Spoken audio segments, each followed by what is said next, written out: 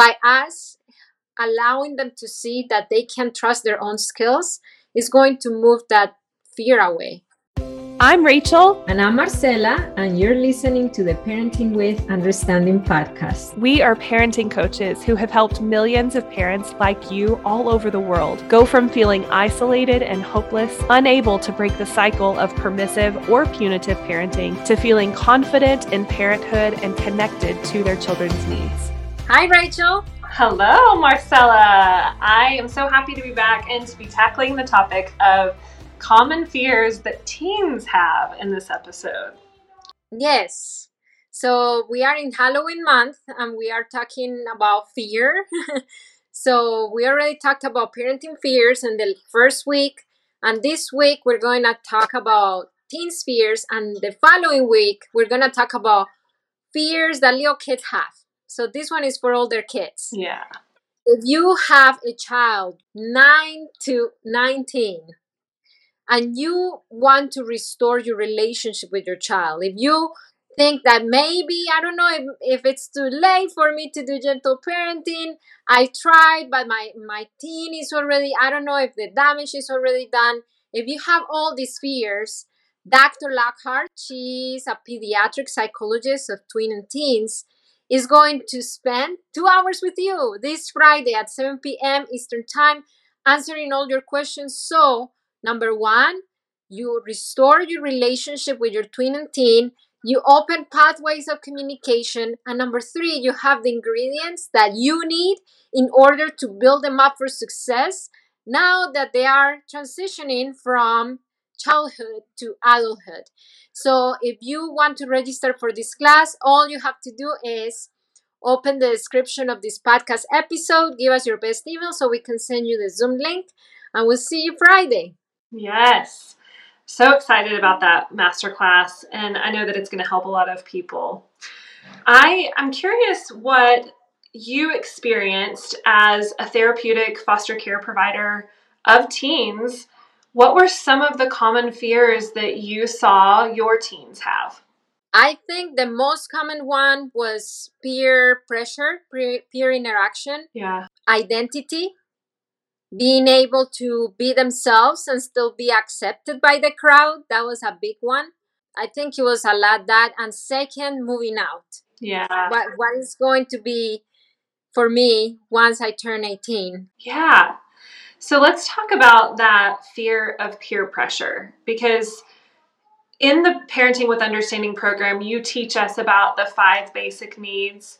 And one of those is the need for belonging, which peer pressure and relationships falls under. You know, these children are surrounded by relationships and people, and their brains are still growing, all of their brains. And so there's a lot going on through these years. Their bodies are changing, their hormones are changing, their brains are going through the second huge developmental leap where their brain goes from a simple computer to a very complex supercomputer.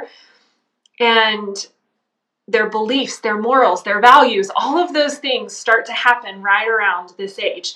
So there's so much going on for these teens. And I think that as we're talking through this, my hope is that our preteen and teen parents will walk away from this episode specifically feeling very empowered and uplifted to understand their teens a little bit more. Yes. In this age, what you're going to see a lot with Peyton, and I saw it with my kids in foster care, is that they're experimenting.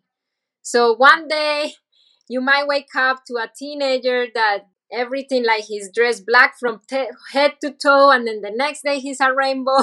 So they're going to be experimenting a lot. They're going to feel what it feels like to be in the shoes that they're experimenting. So what I did was that while they are experimenting, while they are finding their identity, to help them feel comfort while they're finding their identity without me shaping it, because it's not my job to shape it. It's my job to just be as their comfort, their safe space, and their ears. Like if they want to come to me with anything, for me to just not try to fix it, not try to lecture them or to give them feedback. That's another thing. They are not toddlers anymore. They are not little kids anymore.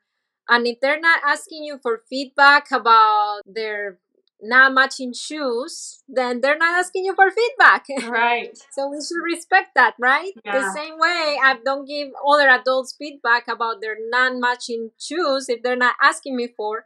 Then I didn't. No, I just went as far as they allowed me, and that might be a sensitive spot for a lot of parents who may have that default pattern of, I need to fix my children, or I need to make them understand my ways. And the thing is that at this age, they're forming their own belief systems and their own ideas Yeah. and their own ways that they want to express themselves in the world. I remember when I was a teenager, I hated going shopping with my mom because she wanted to dress me like her and I didn't like it. Yeah. And we still have very different styles. So yeah, that's a big one in terms of, okay, us recognizing that they're not little kids anymore. They're going to be exploring the world.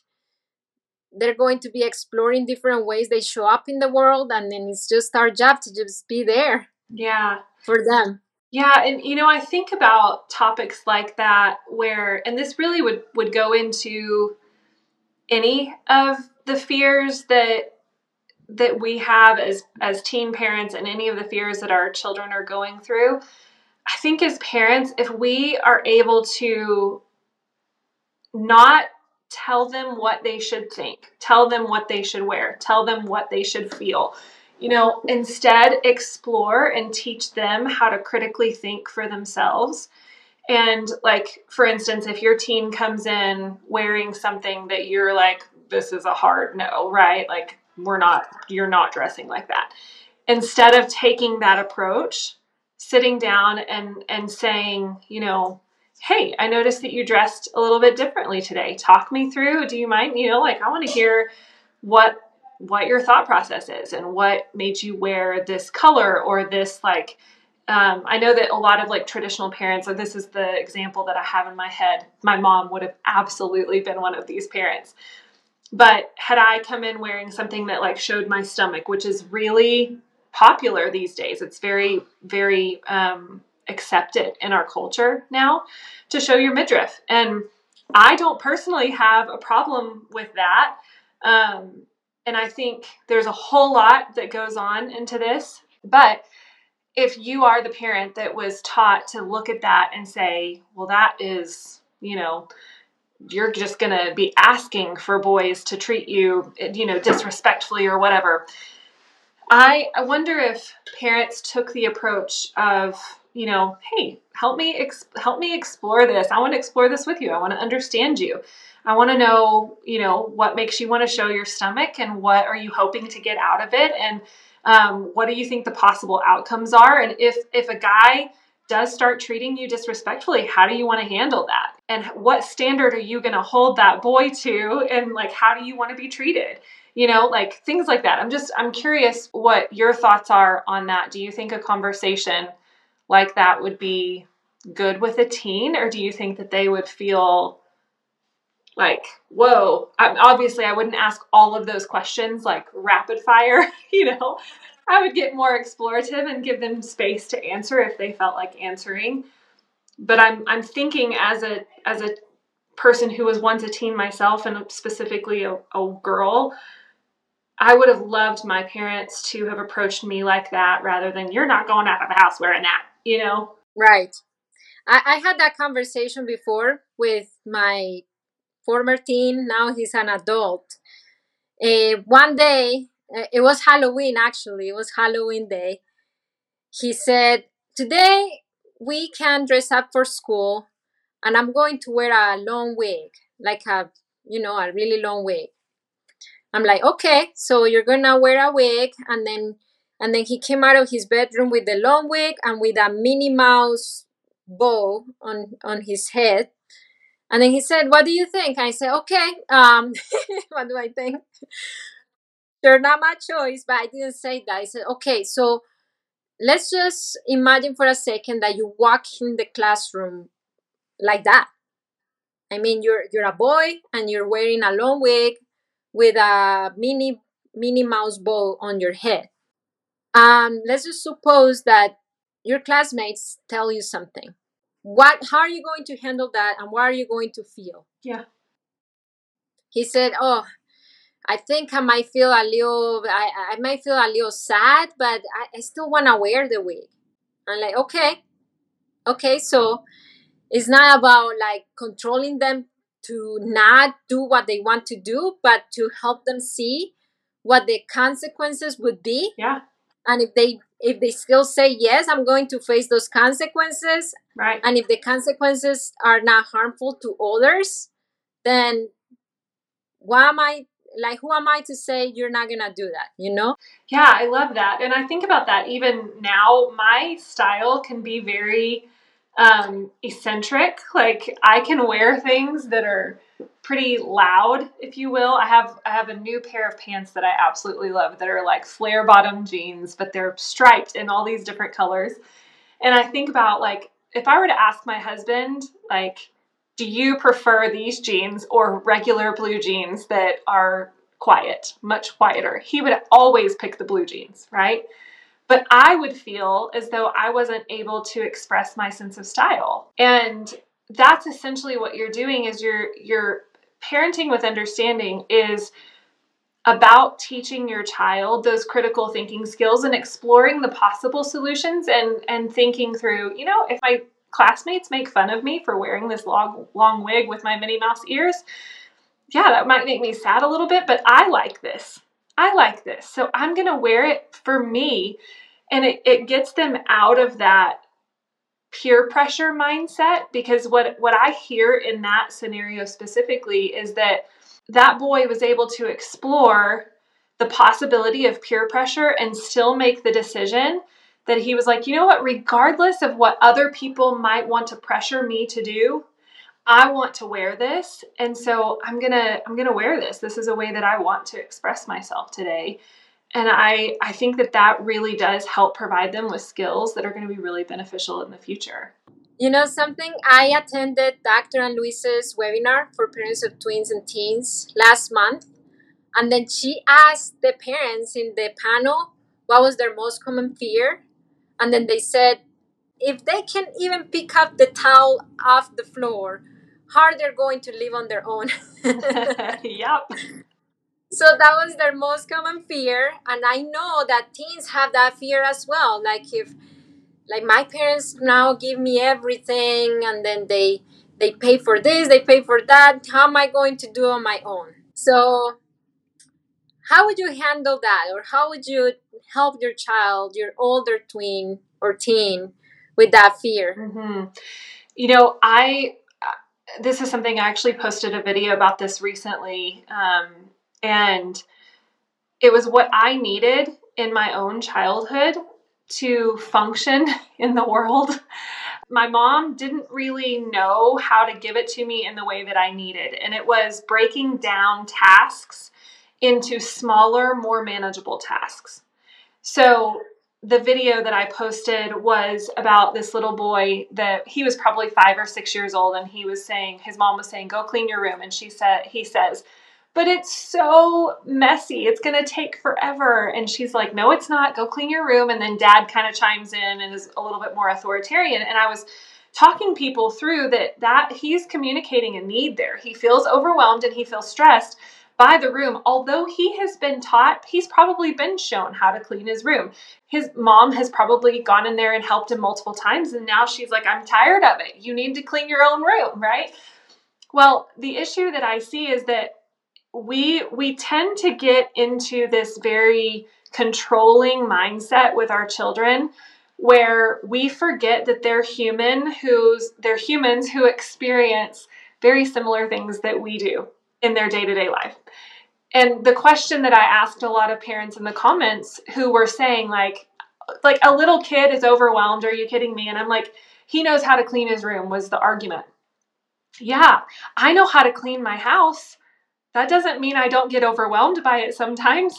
you know, I know exactly how to clean my house, but sometimes it feels very stressful with all the other things that I've got going on, or it's just like there could be nothing else going on and my house can still feel stressful. And so I think that if we focus more on listening to our children and really, like, if we see them communicating through their behavior, to try to find what's underneath that and not try to just say, oh, you're just trying to get out of this, right? Like that gets us into this mindset that creates a lot of disconnection in our relationship with our preteens and our teens.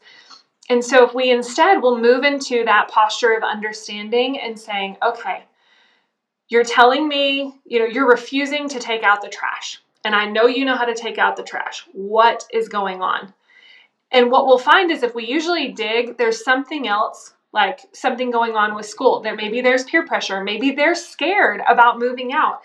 And so it's creating a lot of anxiety in them. And so then we see that defiance.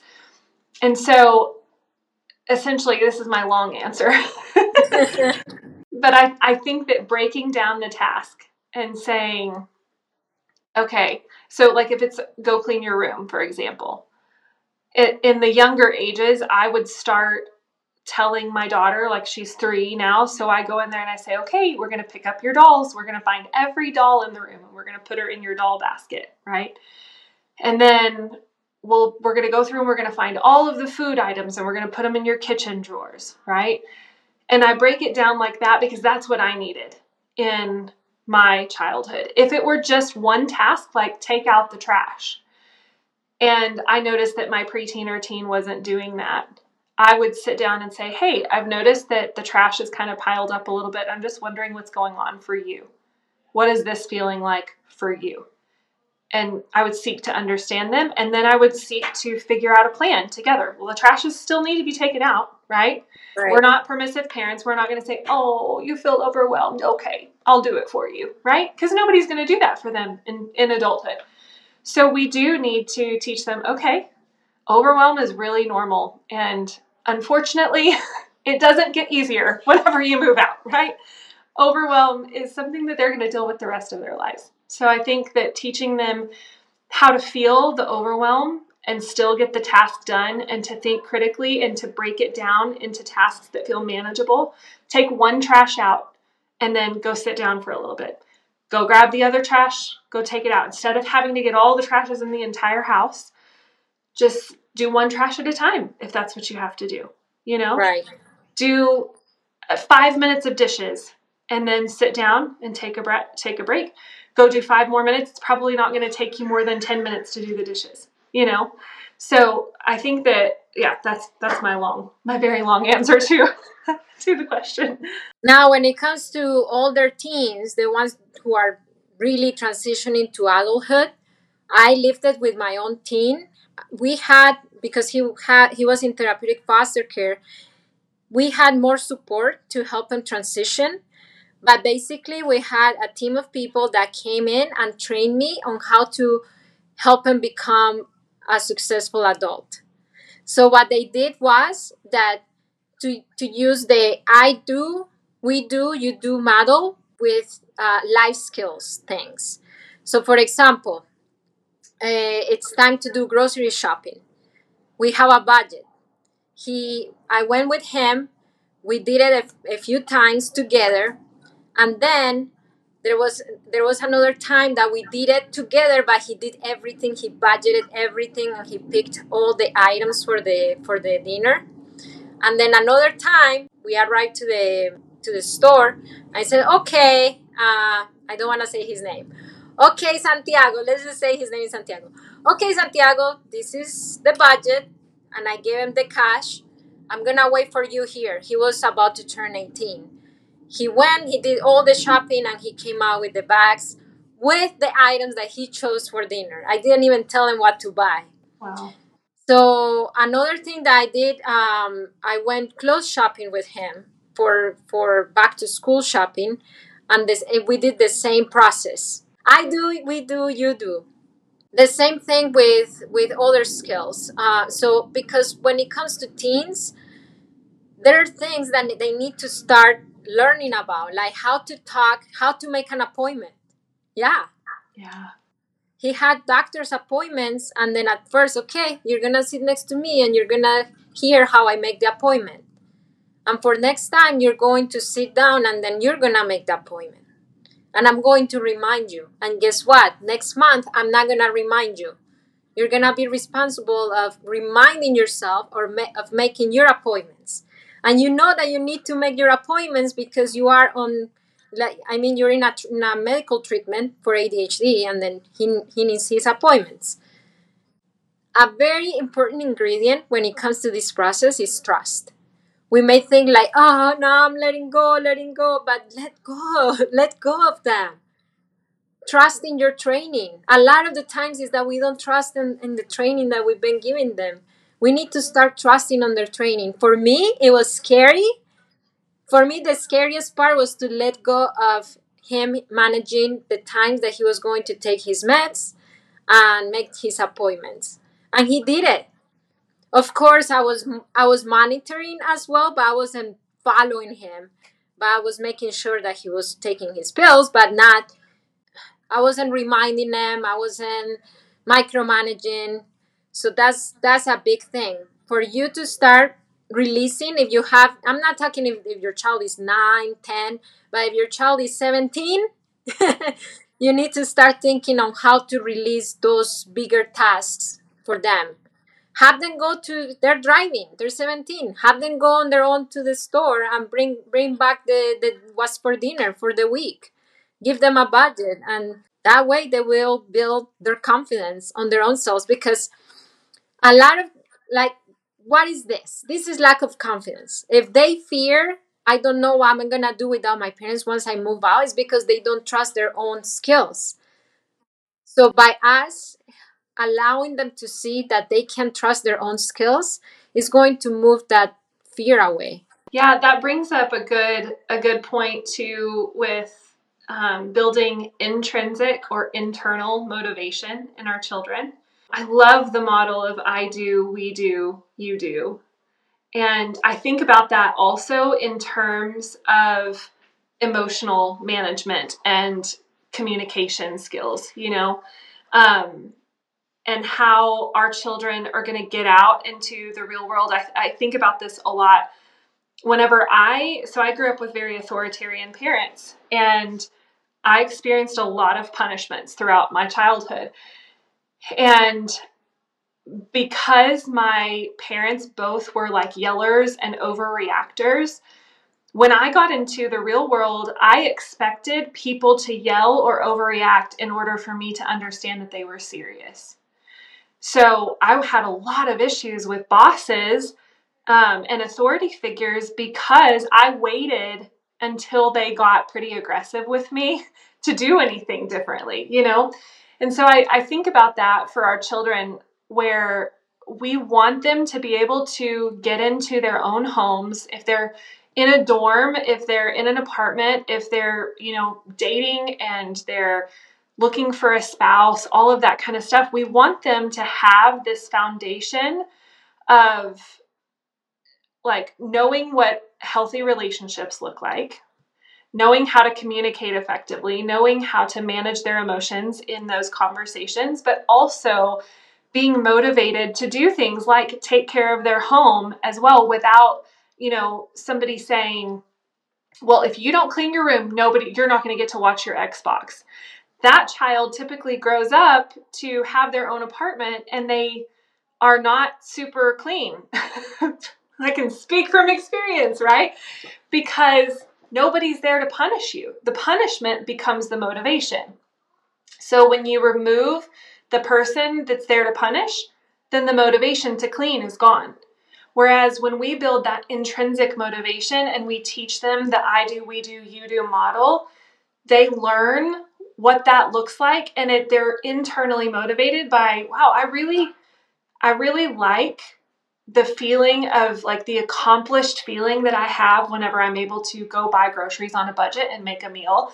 And I really love the feeling of having a clean room and having clean clothes to wear. And I know how to do these things. I'm competent. I know how to do them, so I'm going to do them, and nobody's going to have to lord over me and threaten me, to make me do those things. Raising twins and raising teens is a different experience.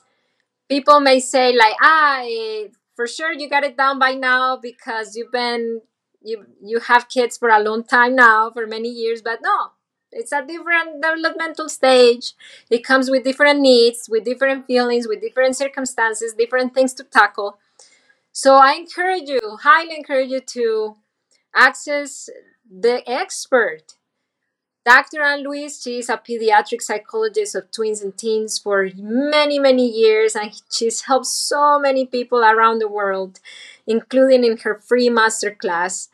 So if you want to learn and help your child be ready for the future, if you have a twin or teen 9 to 19, I highly encourage you to register for her free masterclass so you can restore your relationship, open pathways of communication, and building them up for success. Again, open the description of this podcast episode. You can register. If you liked this podcast, leave us a review and let us know how it helped you. If you are a customer in HIC Parenting, meaning that you have any of our products, join us in our private Facebook group exclusive for customers. It's called the HIC Cycle Breaker. Just request to join, and I'll see you there. And don't forget, it only takes understanding to break your cycle. We'll see you next week. Bye. Bye.